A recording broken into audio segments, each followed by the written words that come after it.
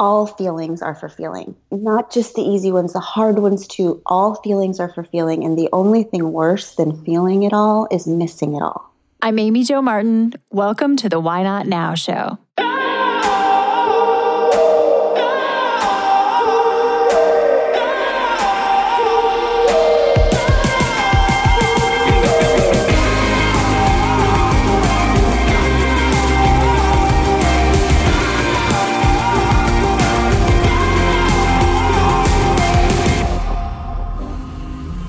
You know that thing you've been thinking about doing? Yeah, that one. Why not now? Have you ever actually taken the time to ask yourself, what's stopping me? Let's talk it through. This is your chance to give that idea the attention it deserves and take action.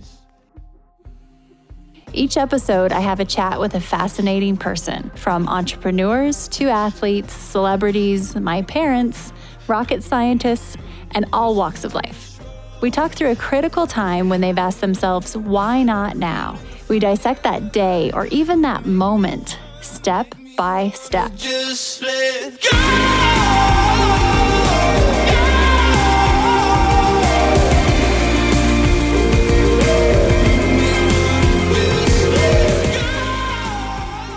I almost get anxiety as I think about introducing this next person because I don't think my words can actually articulate how incredible I think she is. Our conversation, Glennon Doyle and I, was a career highlight. And I'm going to try and do this intro quickly because I just want to get out of the way. So Glennon is an author. She's an author of the #1 New York Times bestseller Untamed, which is out right now. It's been on the bestseller list for weeks and weeks. And she's also the author of the New York Times bestseller Love Warrior, which was an Oprah's Book Club selection. Glennon just is quite the master. She's quite the artist. If you haven't read Untamed yet, it is my favorite book of the year, if not the last couple of years, I would venture to say. And the way she tells stories and her ability to articulate and entertain and connect without sounding prescriptive or preachy in any way it's magic, really. I mean, I just want to keep reading. So please pick up that book if you're looking for a good read. And we talk about the book in this episode.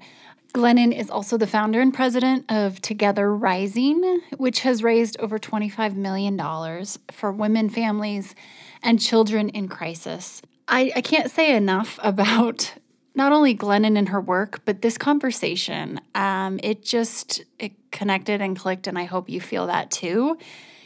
I took copious notes, and I've been studying Glennon now. Before, in preparing for this conversation, I kind of went down the Glennon rabbit hole and just read and watched everything I could. She is the definition of authenticity, really. So I hope that you enjoy this chat. I know I sure did. And let me know what you think. I'd love to hear your feedback. Heads up also about the second Renegade session, which will be April 27th at 10 a.m. Pacific. I'm going to be teaching on the topic of humanizing your brand and how you show up online, your presence online. I'm going to be sharing ways you can really innovate your approach to social communication, social media, and avoid that sea of sameness, that kind of noise that we feel like we're being surrounded by, and really just kind of change the game. Approach your presence online from a place of who and why, not just the what. So join me if you can. It's called Renegade Sessions. You can head to renegadesessions.com. It's free. Sign up. We're having a good time. We actually have a live DJ that is also a part of the experience. It's called Edutainment. It's entertainment and education rolled up into one, because why not right now? We could use a little bit of that. And it's sanitized from any sales or solicitations, offers. This is all about service. Renegadesessions.com. Join me April 27th at 10 a.m. Pacific. How we spend our days is how we spend our lives. For me, being able to design my own day is a non-negotiable. As many of you know, I'm a bit of a time management nerd. So when I find something that allows me to be more efficient and more effective, I want to share it with everyone. So here's the scoop.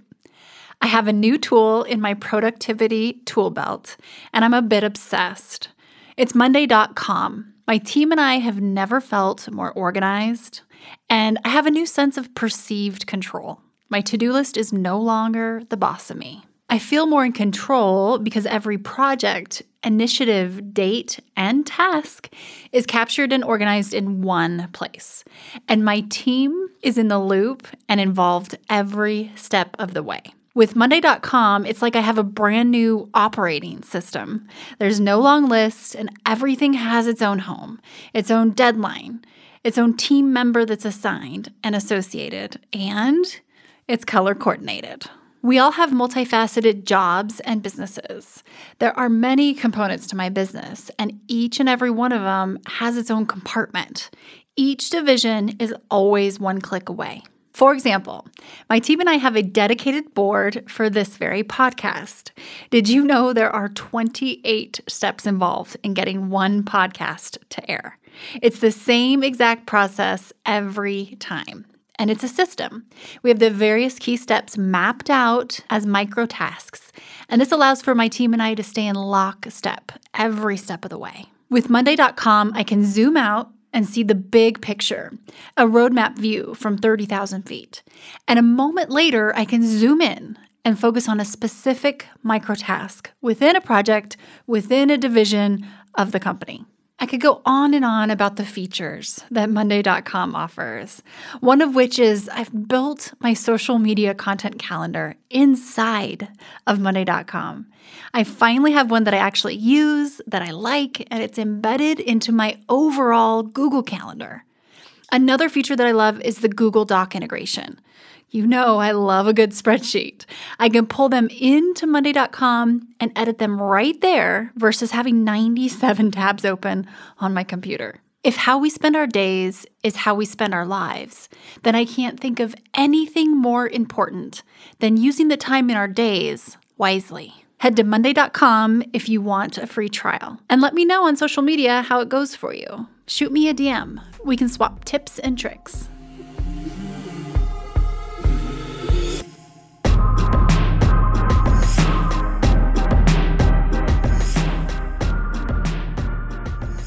Glennon, welcome to the Why Not Now show. If you could see the smile on my face right now, I am so excited to have you on.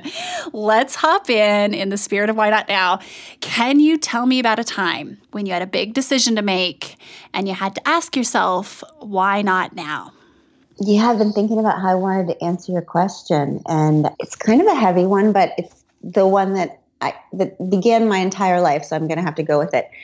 I just kept thinking about the moment, 18 years ago, when I found myself sitting on a very cold bathroom floor, shaking from a vicious hangover and terror, and holding a positive pregnancy test.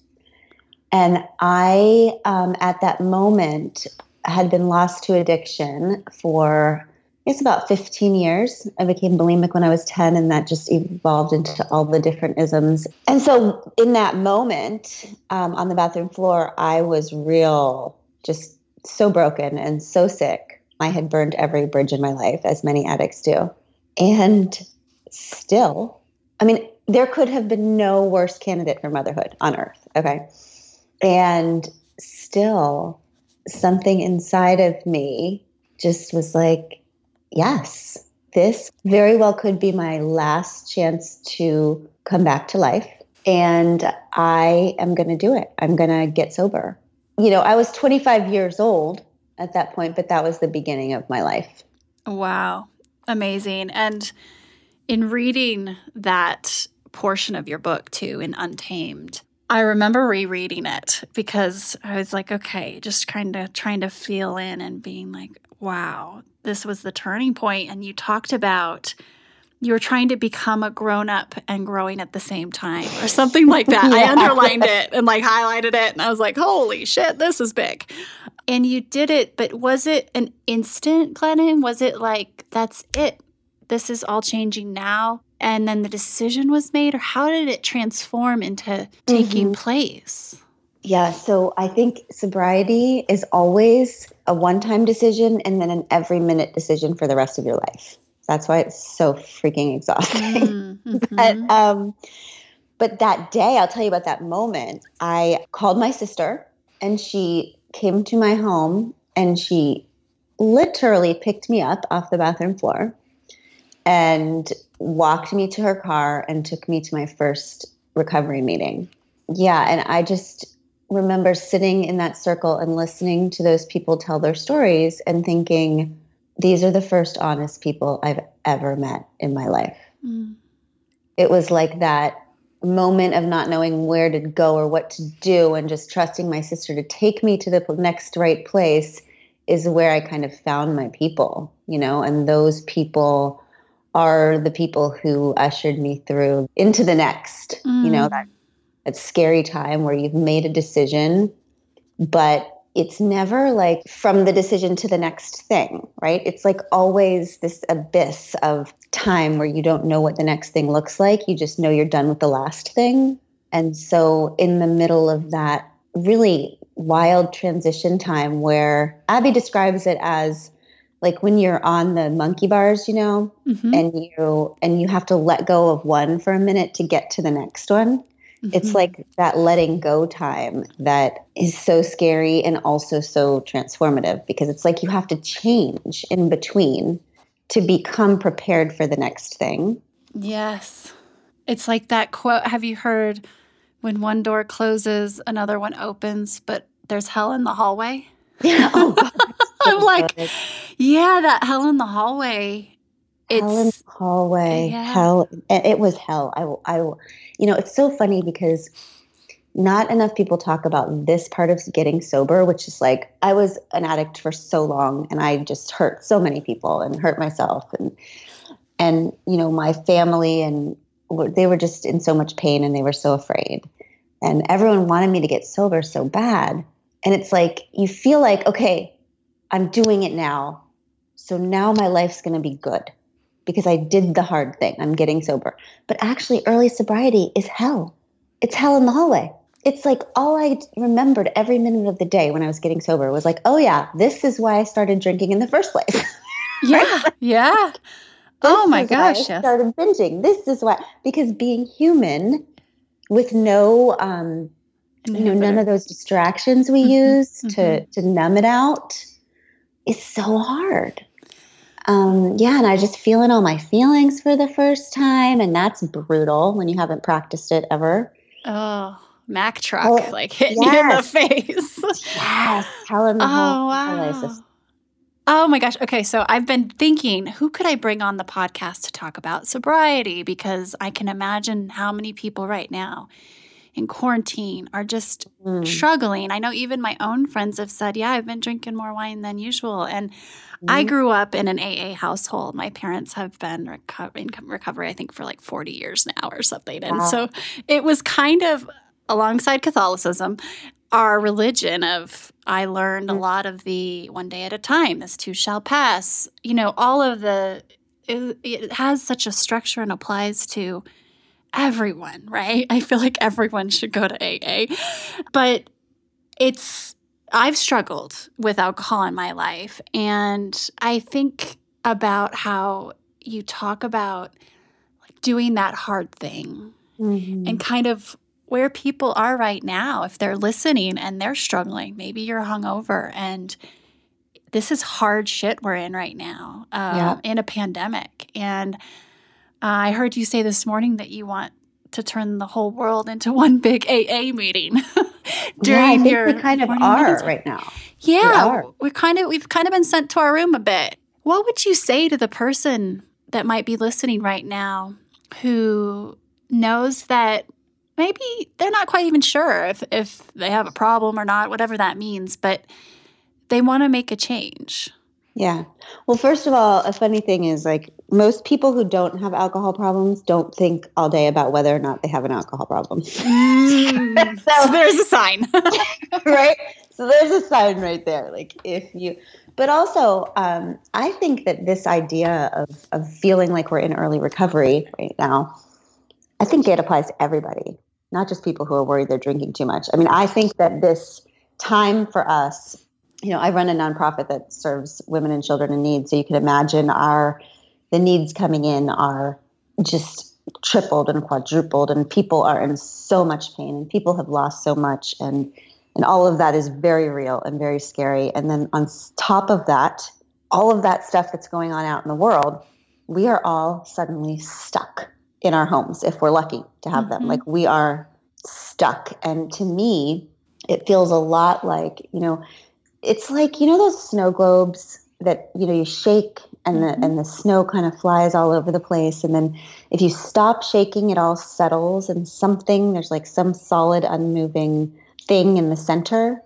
I think that's what's happening right now. It's like the snow is settling. I think that we as human beings, we try to keep our snow globe shaken up, right? We keep ourselves very busy and distracted from that thing in the center of us, which is the essence of the human experience, which is always true and has always been true, which is that we are extremely vulnerable and nobody is in control down here.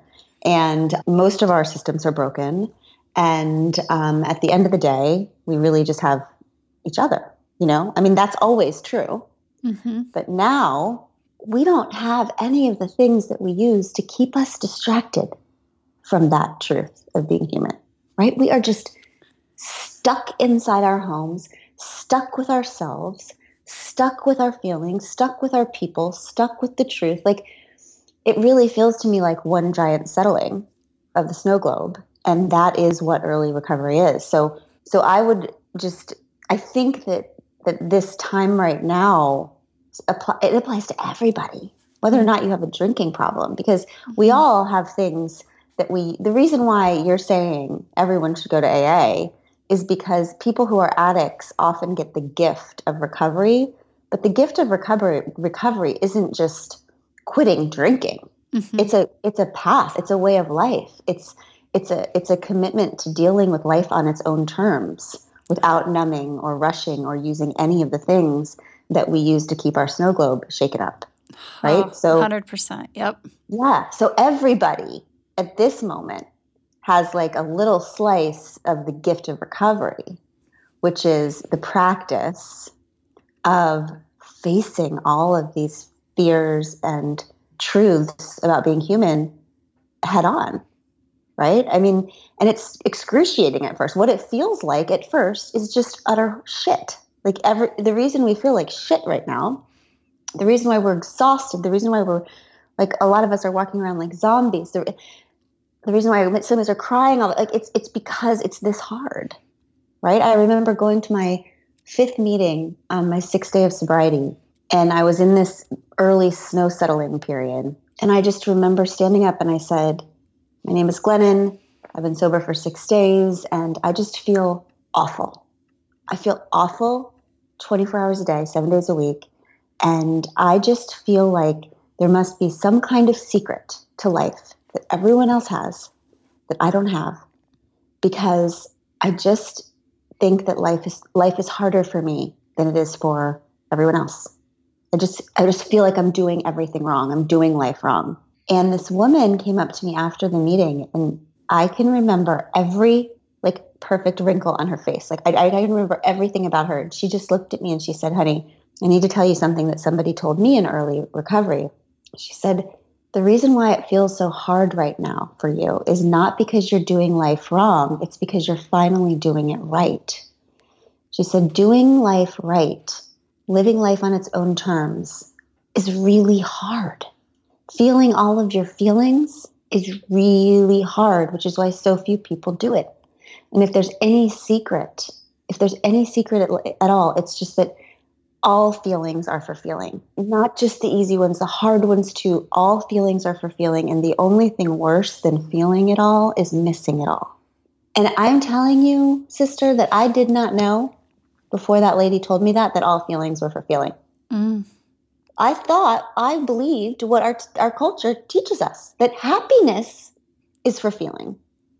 And all those other emotions like fear and doubt and anger and envy and all of those emotions are a mistake, right? Those feelings are for being ashamed of, and they're for numbing, and they're for fixing, and they're for deflecting, and they're for ignoring.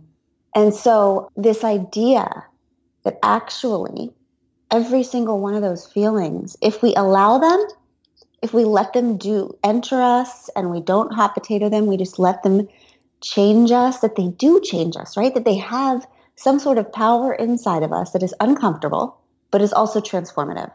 And so that is the power of this time, I think, that we will all feel like crap for a long while, and there will be transformative power of this time. I've seen it too often to not trust that process. I'm thinking about something that we kind of talked about before we hopped on here, and that was, in a way, I guess you could wrap it up to imposter syndrome.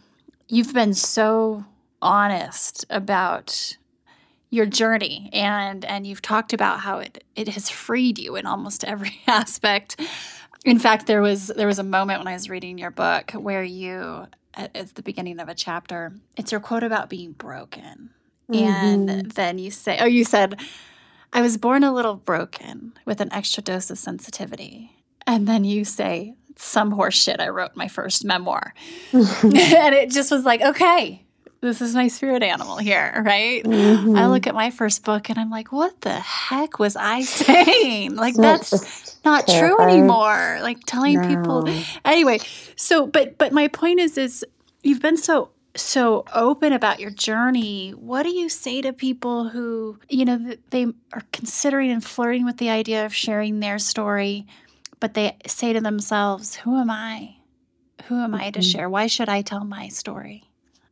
I guess I'd say a few things. First of all, kind of like the alcohol thing, like people who are not alcoholics usually don't sit around wondering if they're alcoholics.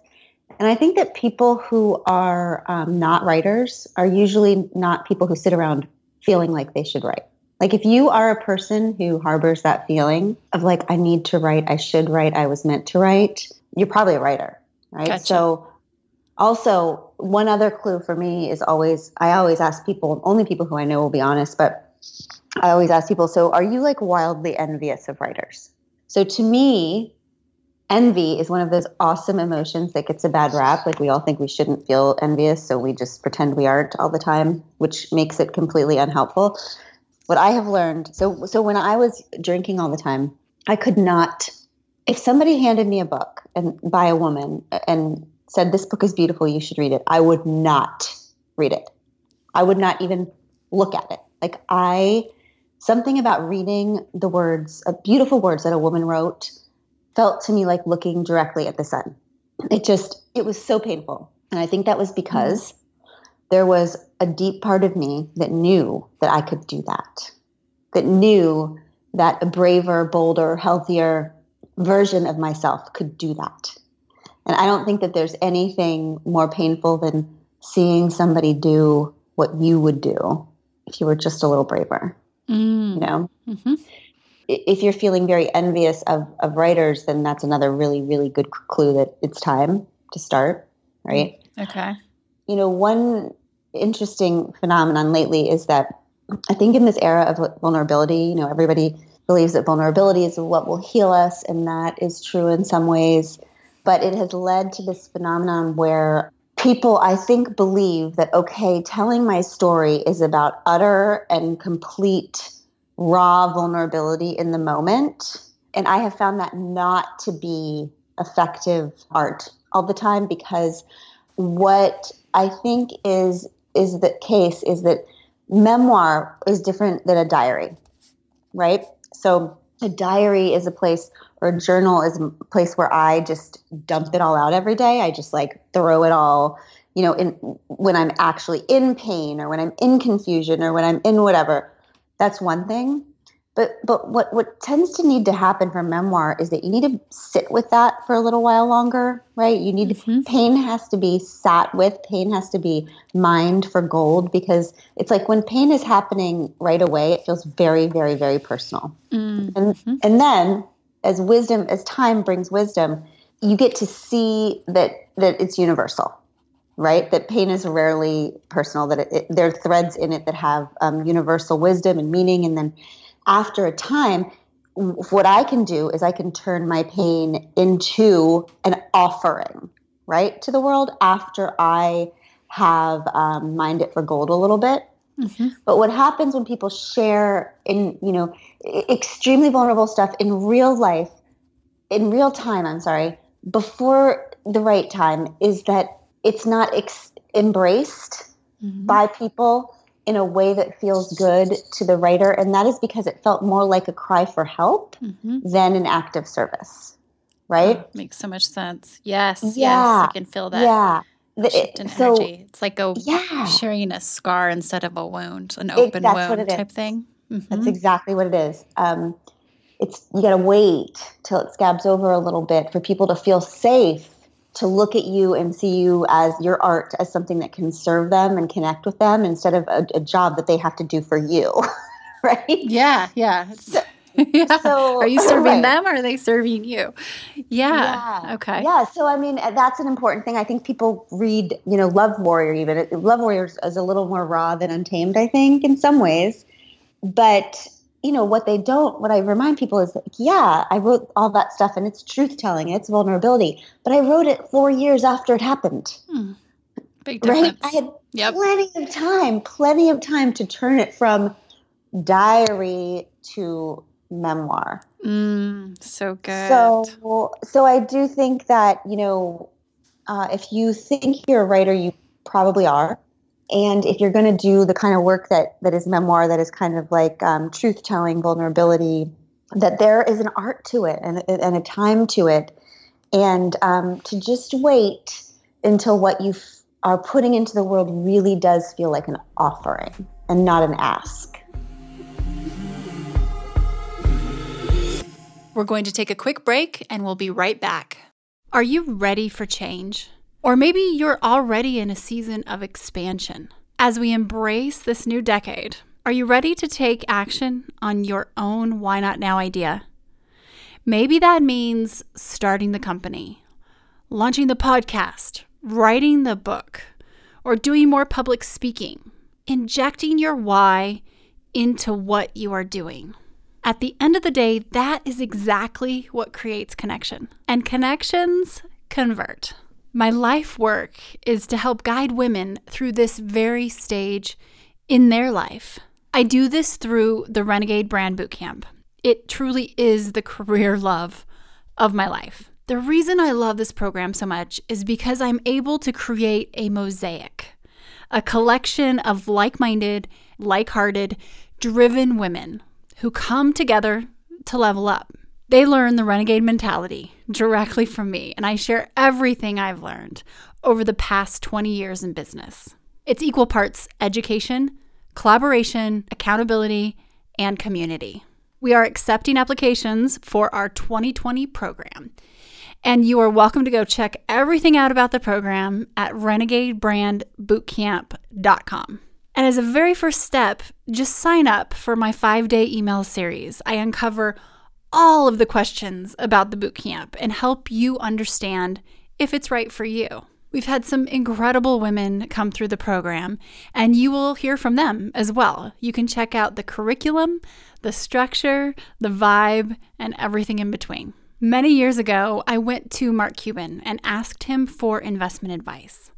I thought I was going to get some real estate or stock market type of advice. Instead, he said, invest in yourself. Invest in your own growth. Invest in yourself. Bet on yourself. This is the best ROI you will ever find. If you're at that point where you are ready to take action, head to renegadebrandbootcamp.com. That's awesome. That's so clear. It's such a wonderful way to articulate it. I remember I asked Martha Beck a question once about like, when do you know when you're ready type thing? If you still feel like you're in something, and she said something about you might always be in it, but if you still feel resentful of an experience, you probably aren't ready to write about it yet. You need to kind of get to the other side. And it seems like your point about memoir versus diary, That's such a great, perfect example. So let's talk a little bit about your writing style. And then I would love, I'm sure you've told the cheetah story a gazillion times, and maybe you could tell it from Tabitha's point of view. Could you be Tabitha? I was like, how could we change this up? Because I know you've said it, but for people who haven't read the book yet, and I say yet, because if you're listening, this could not be a better book to be reading right now. Your writing style, did you intend when you set out to write Untamed, and it sounds like you gave it a shot a couple times, and Liz Gilbert helped you, tell you that, the first version sucked. Yeah, there you go. Sure. Nothing like Elizabeth Gilbert telling you that, but I mean, that's pretty valuable. But these are snackable, tangible, little yummy tidbit stories that as I would sit down and read at night getting ready for bed, and it was like, oh, I can do 3 more. Like, it just felt so accessible and so doable. Was it intentional out of the gate? Did it kind of just land that way?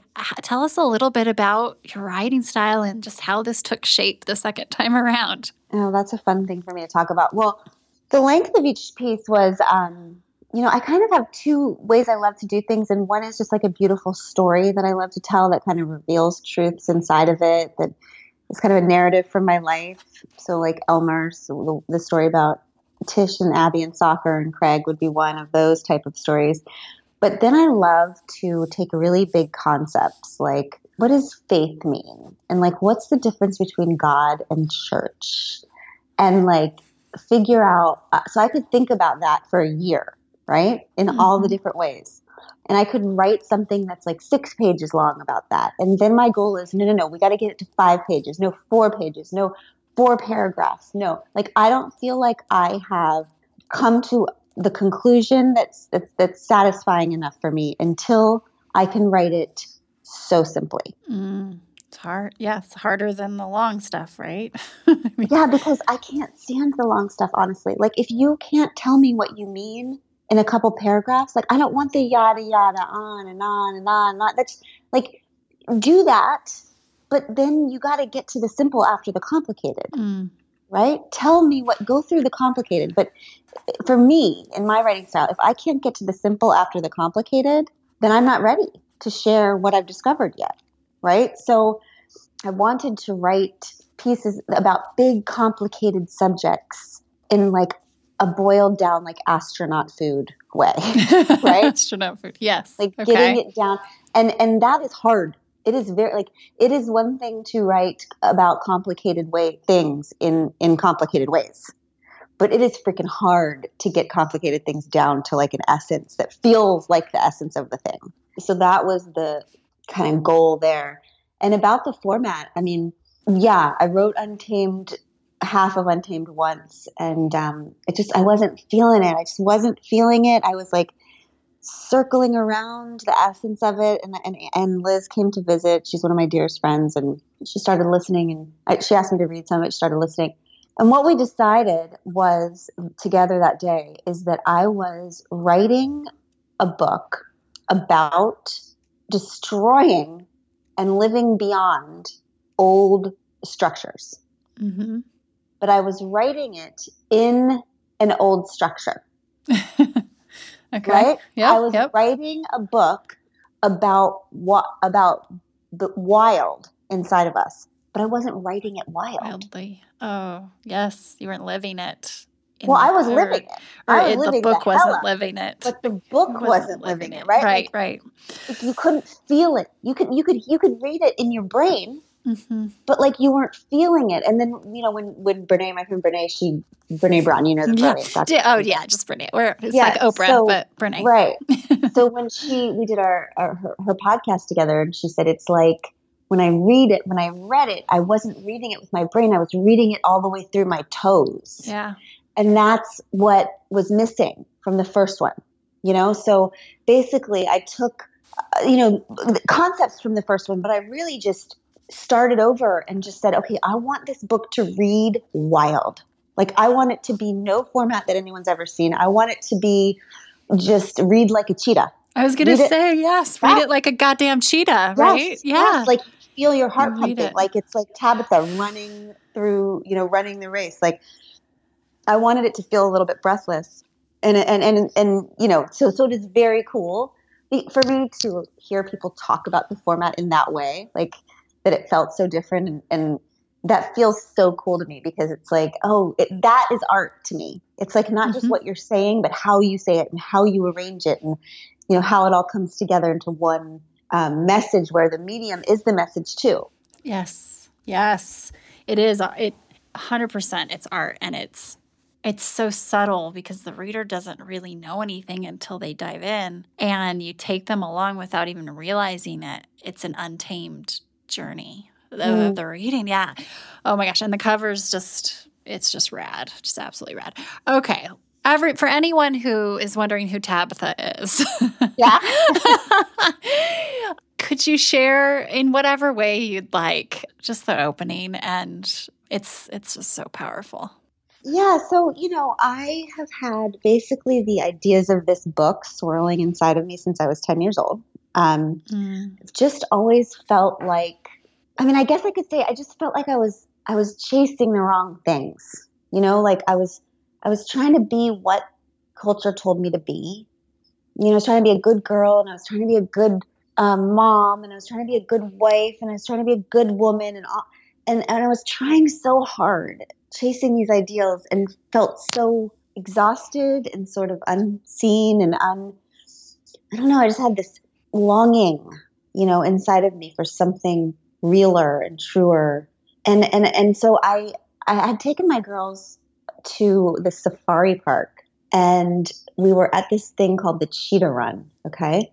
Just waiting with all these families, just sweating as you do at these safari parks. And this woman, zookeeper, she walks out and she's holding the leash of a freaking Labrador. And I'm like, you know what? If this woman tries to tell my children that this lab is a cheetah, I'm leaving, right? She says, okay, you guys, do you think this is Tabitha the cheetah? And they all say, no. And she says, you're right. This is Tabitha's best friend, Minnie the lab. We raised Minnie alongside Tabitha to tame her. And now everything that Minnie does, Tabitha wants to do. So first we're going to watch Minnie run the race, and then Tabitha is going to run the race too. So Minnie lines up at the starting line, and this little weird Jeep thing lines up in front of her with a dirty pink bunny tied to the Jeep.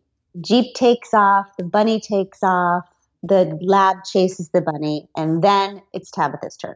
So Tabitha walks out of her cage, and oh my God, this animal, she's just like, I just get the shivers the second I see her. She's got these rippling muscles and silk-looking skin, and she's just like majestic and powerful. And then she lines up at the starting line, and the Jeep takes off. And of course, Tabitha, this wild, powerful, majestic animal, has been trained to believe that her job is to chase this dirty pink bunny. So she chases the dirty pink bunny, crosses the finish line, and everybody cheers.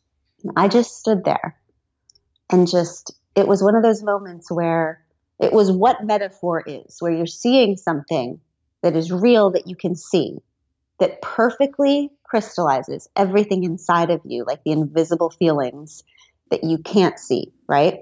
Because I looked at Tabitha and I thought, oh my God, if a wild animal like a cheetah can be tamed enough to forget her wild, to forget who she is, and spend all day, every day chasing dirty pink bunnies, so can a woman, right?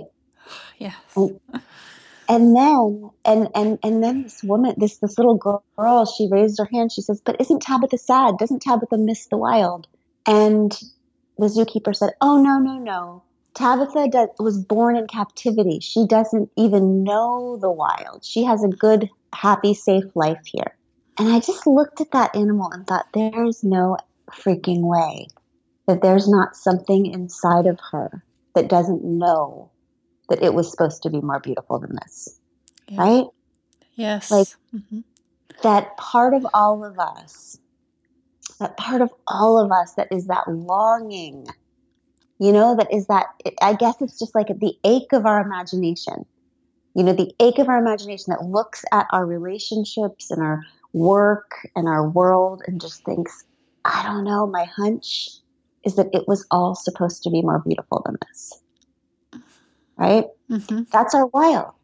Right? Mm-hmm. That's our wild. Like we're born into captivity. We are born inside of structures and institutions and nations that need us to get into line and forget our individuality in order to maintain status quo in every way.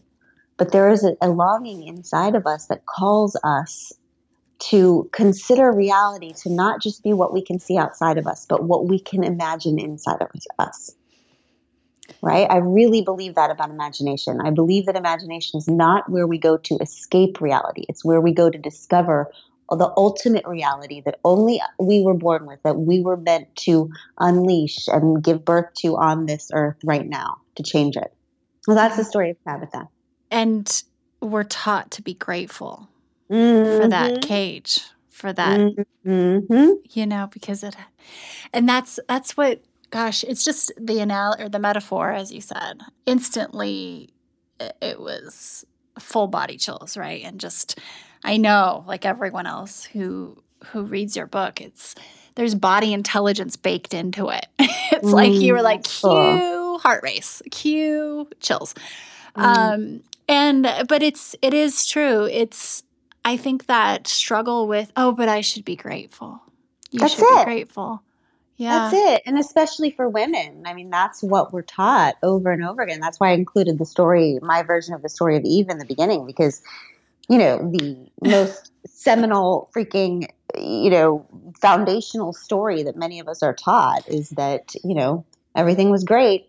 And while it was just Adam and God, the two bros, but then Eve came and she couldn't just be grateful for what she had. She wanted more and she went for it. And that's how all suffering was unleashed on the earth. Like that. The story of women not going off the path, of women not following their curiosity, of women not asking for more is baked into every cultural fairy tale, every story that we have. And that is because it is very important for cultures who are based in patriarchal ways to not allow women to feel like they can ask for more. Right? So that the same message coming in sideways is just be grateful. Just be grateful for what you have. Just be grateful for what you have. That's another way of saying don't you dare ask for more. Yep. Right? Yep. And also it's just this constant gaslighting. Like for women, it is a constant universal gaslighting of women in one way, because it's like saying don't you dare ask for more is another way of saying what's wrong with you? Everything's fine. Everything's fine. You're crazy.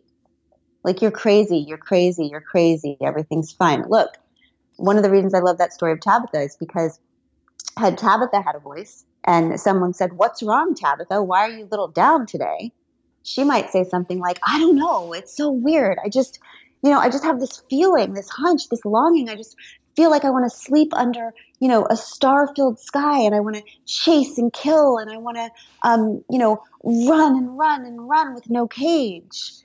And then she'd look at her cages and she'd be like, but this is all there is.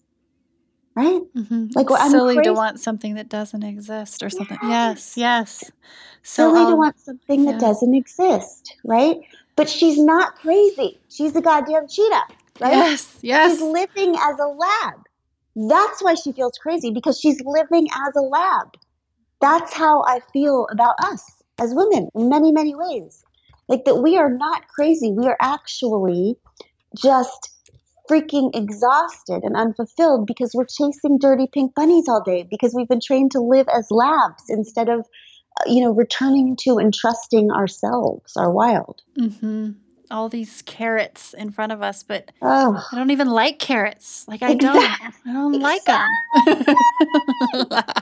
Exactly. So when you start, if we think about the uncaging, the kind of breaking out and how it can feel so uncomfortable and potentially messy, and we piss people off, or we're afraid of what other people will think and say.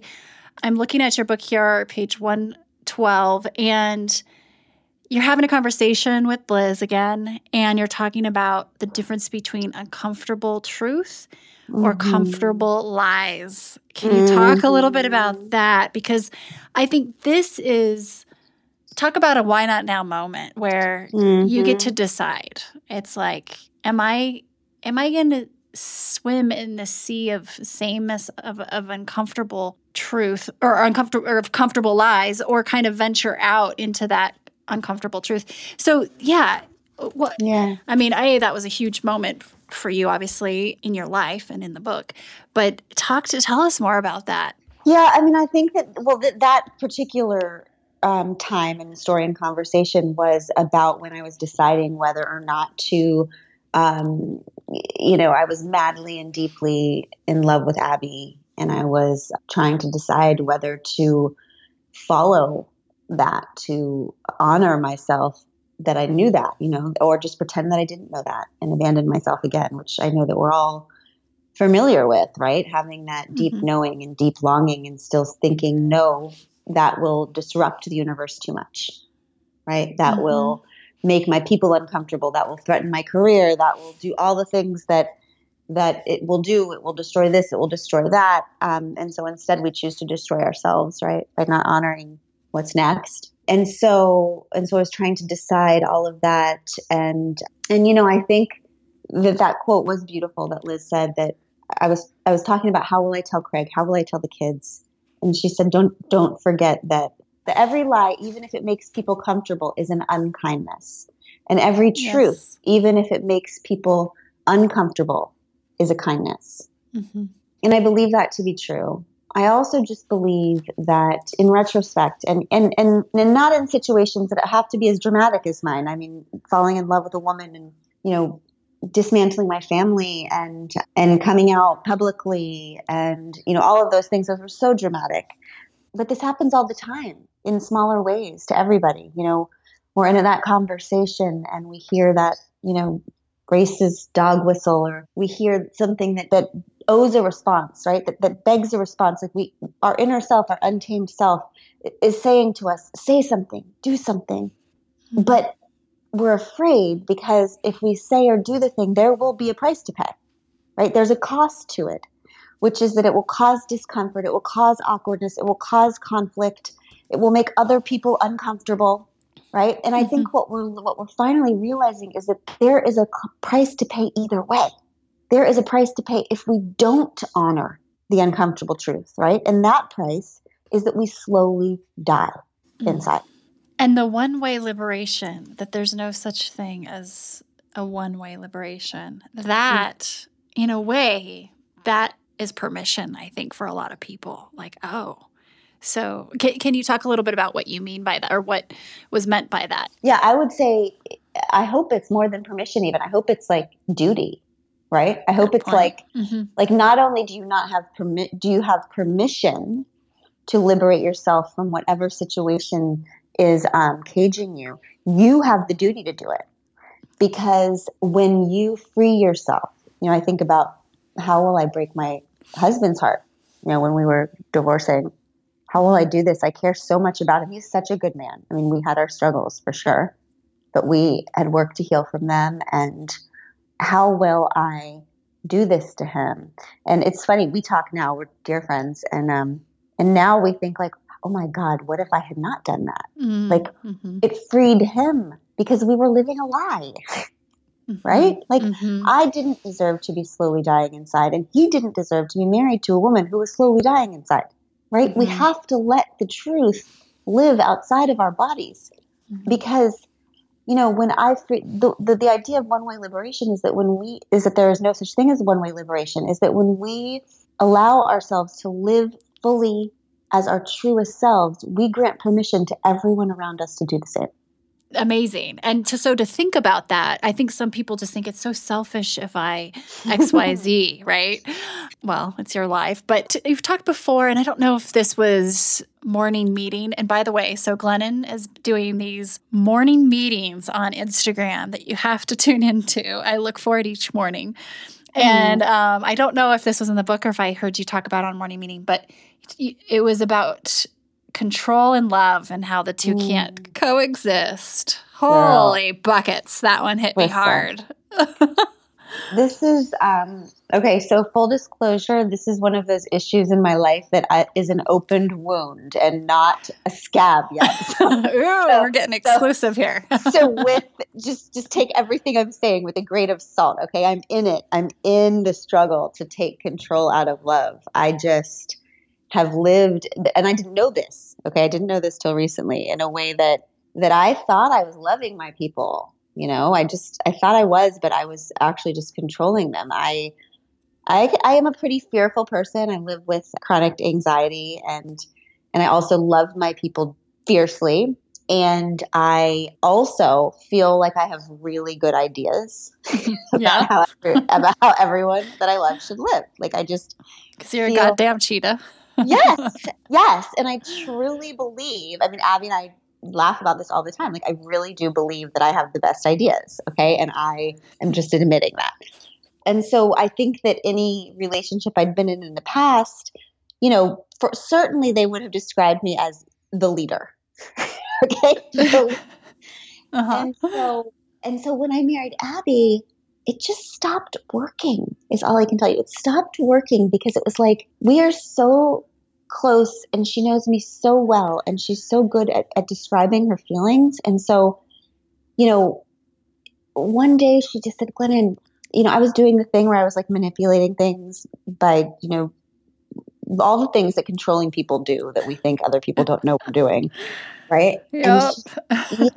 And she just stopped me and she said, I just need you to know that every time you do this, it makes me feel like you don't trust me. And that's really hard for me because I trust you so much and I really want you to just trust me. And I just for the first time realized, oh, she's calling me to this higher form of love that I've never had before that requires me to trust her the same way I'm fighting to trust myself, right? Like I thought that I could love people and control them. But what I realized is that is impossible. You can only love people or control them, but you can't do both because love requires trust. And we only control things that we don't trust, right? So it is by its essence one or the other, love or fear, love or control, right? So it is the journey of, I sometimes feel like every 5 years there's like a different theme of your life where you're like trying to learn this one thing over and over again. And this is it for me now. You're in it.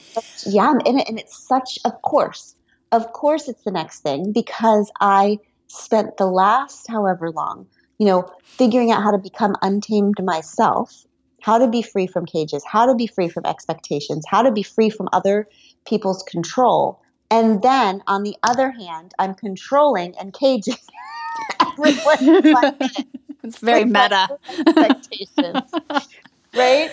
So yes. Jesus, talk about there's no such thing as one-way liberation. Like that's great, but I'm liberated. Now I need to freaking stop caging everyone else in my life. So damn it to hell, that's what I'm working on. When you take that concept and you apply it to yourself for self-love and not trying to control yourself in terms of perfectionism or whatever you might be doing. For me, body image has been a lifelong struggle type thing. And I know for you too, but I think it was Bruce Lee who said self-awareness leads to self-actualization. So my question for you, the other day, you talked about how much you've freed yourself in so many aspects of your life. And the one area, and you were so honest, and it was so good, everybody. I just want everybody to watch it. It was a morning meeting. You talked about the area of your relationship with your body still being one that's, it's a work in progress. And you even were very honest and said, look, I listen, I don't have the answers on this one. No. After you shared that, did anything shift in you, or have you noticed any small shifts after, kind of exposing that and letting it breathe? Okay, tell us more. Yeah. Well, I mean, it's interesting that you brought this up right after that other question because I feel like they're connected for me. So when I discovered that love is the opposite of control. Like in order to, if you really love something, you don't try to control it because you trust it, right? Mm-hmm. That's when I realized like, oh, I'm not even close to loving my body. And I don't mean that in any way by what it looks like.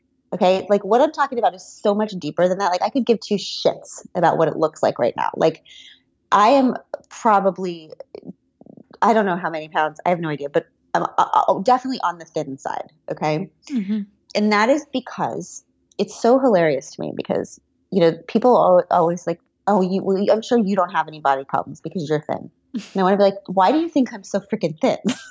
Because I have so many body problems, right? It's like, yeah. I know that I don't love my body because I don't trust my body because I spend all day, every day trying to control my body. Yes. Okay. Trying to control my food, trying to control my workouts. It gets way worse when things are out of control. So right before the pandemic happened, I was going on a worldwide tour. And before those times for me, I get weird. Okay. And it's not something that I can like see coming. It's like all of a sudden I'm in it and Abby's like, babe, are you okay? It's like I just start trying to control my body even more than usual. So I was in the middle of that. And I think it's because I'm about to be exposed to the whole world. It feels like a little bit unsafe. It feels vulnerable. And I'm just trying to like get back whatever control I have. And then the pandemic came and like the people who have food and body issues, those food and body issues are like freaking just right in front of us during a time like this. We're stuck in the house. We're stuck with ourselves. We're like all the scarcity and hoarding and like it's just a lot. And so a bunch of people asked me about it. I said something about it in the middle of the week, and then a bunch of people asked me about it, and somebody said, you must not feel like this because you're thin. And so it was just time to just be like, oh, no, sister, like I told Abby recently that I would bet on an average day that 50% of my thoughts are about food and my body. That is what struck me the most in listening to you because same here. And I just am heartbroken at all of that energy and mind space that can be applied to other things. And that's the price of it. Okay. There's a price to being a girl in this world. There's a price to being born into a culture that sends you the message from the time you are born that your duty and worthiness is based on how small you are, right? And the price to pay is a 44-year-old woman who spends 50% of her day. The opportunity cost of that, like, it makes me so furious because I am such a smart and powerful woman. And when I think about the art and the activism and the self-love and the family love that I could be experiencing if I had those 50% of my thoughts back, that's the cost, right? So anyway, your question was what has shifted. I'll tell you this thing that is not like a huge shift, but it's a teeny one, which is that after I shared that again, I think I had gotten to the point where, I am not outwardly, I'm not bulimic. I'm just, I would say I don't have any eating disorder anymore. I just have disordered thinking about eating. I really believe that I do have that. And I think I had gotten to the point where I was just like, fine. There's nothing, I have been dealing with this since I was 10. Like, this is just going to be who I am. And I can get a lot of other shit done. And 50% of my brain is pretty good. It's worked out so far, right? It's right. Serving you okay. Right. So I was like in this, radical surrender to this part of myself. And after I shared that, it wasn't anything in particular anyone said, because I don't really like, when I share something really vulnerable, I don't like people to send me hopeful messages. Like, I don't want to hear your advice. I don't want to hear, the only thing that really comforts me is like, thank you for sharing that. It meant something to me, or the Me Too's. Like, I don't want to hear any hopeful bullshit after that. But something about the connection and vulnerability that people responded to me with made me feel like just a little sliver of desire to maybe do a little more work and see if there's any freedom that could be had in that. Amazing. And sister, I'm not thinking. So basically, this is your next book, right? I mean, No. I'm kidding. Imagine it would be like one sentence. It would be like, I don't get it. Love. Give it some time. Let it breathe. Talk about wound, right? It would just be bleeding. Like blood. Please buy these pages of blood. Yes. I don't get it. Oh my gosh. But that's good to hear. That's good to hear. Even a tiny trajectory shift is going to send you in a different direction longer term, right? Yeah, but listen, I also am so suspicious of hope. Like, because you've been living. Is it because of the amount of time you've dealt with this? Is that why? Because hope is dangerous. Like, hope is a beautiful thing, and it's also scary as shit. Because it's like, if I let myself feel hope, then I'm gonna have to try. And if I try, then it's gonna be hard. And what if I fail? It's all of that what next stuff, you know? Mm-hmm. So we'll see. I make no promises, but I see a sliver of hope. Awesome. Thank you for sharing that. I mean, it's you have an amazing, delicate way of articulating while you're in it, but also it's not like you're learning something on Tuesday and teaching it Wednesday. You're not claiming to like, I got it figured out. I went on IGTV and I've figured it out. But and I think that's a message in itself too. I know we need to wrap up here, but Glennon, this has been a career highlight for me. I can't tell you. I'm just like, eyes are watering over here. Thank you. Oh, God, I've loved this. It's been an hour. I feel like it's been 15 minutes. I know. I have 97 more questions, and I was like, maybe I should do fire round. And then I'm like, no, Amy, that's too fast energy. You need to slow down. And so I'm like, okay, let's just let it be what it's going to be. Maybe we could do it again sometime. I would love to, Amy. You were, just so you know, this interview was absolute perfection for me. You did a fantastic job, and I loved every minute of it. Thank you. Well, I am just so excited for everyone to be, out there enjoying your work right now. It's such important work, and I see it. I mean, I post about this, and people go batshit crazy. Like, oh my gosh, you're talking to her. I love the book, and you're hearing it. It's so well received, and I can't wait to continue to follow your journey. I'll be at Monday morning meeting time every morning. Yeah. So I'll see you there, and thank you. Thank you, sister. Stay safe.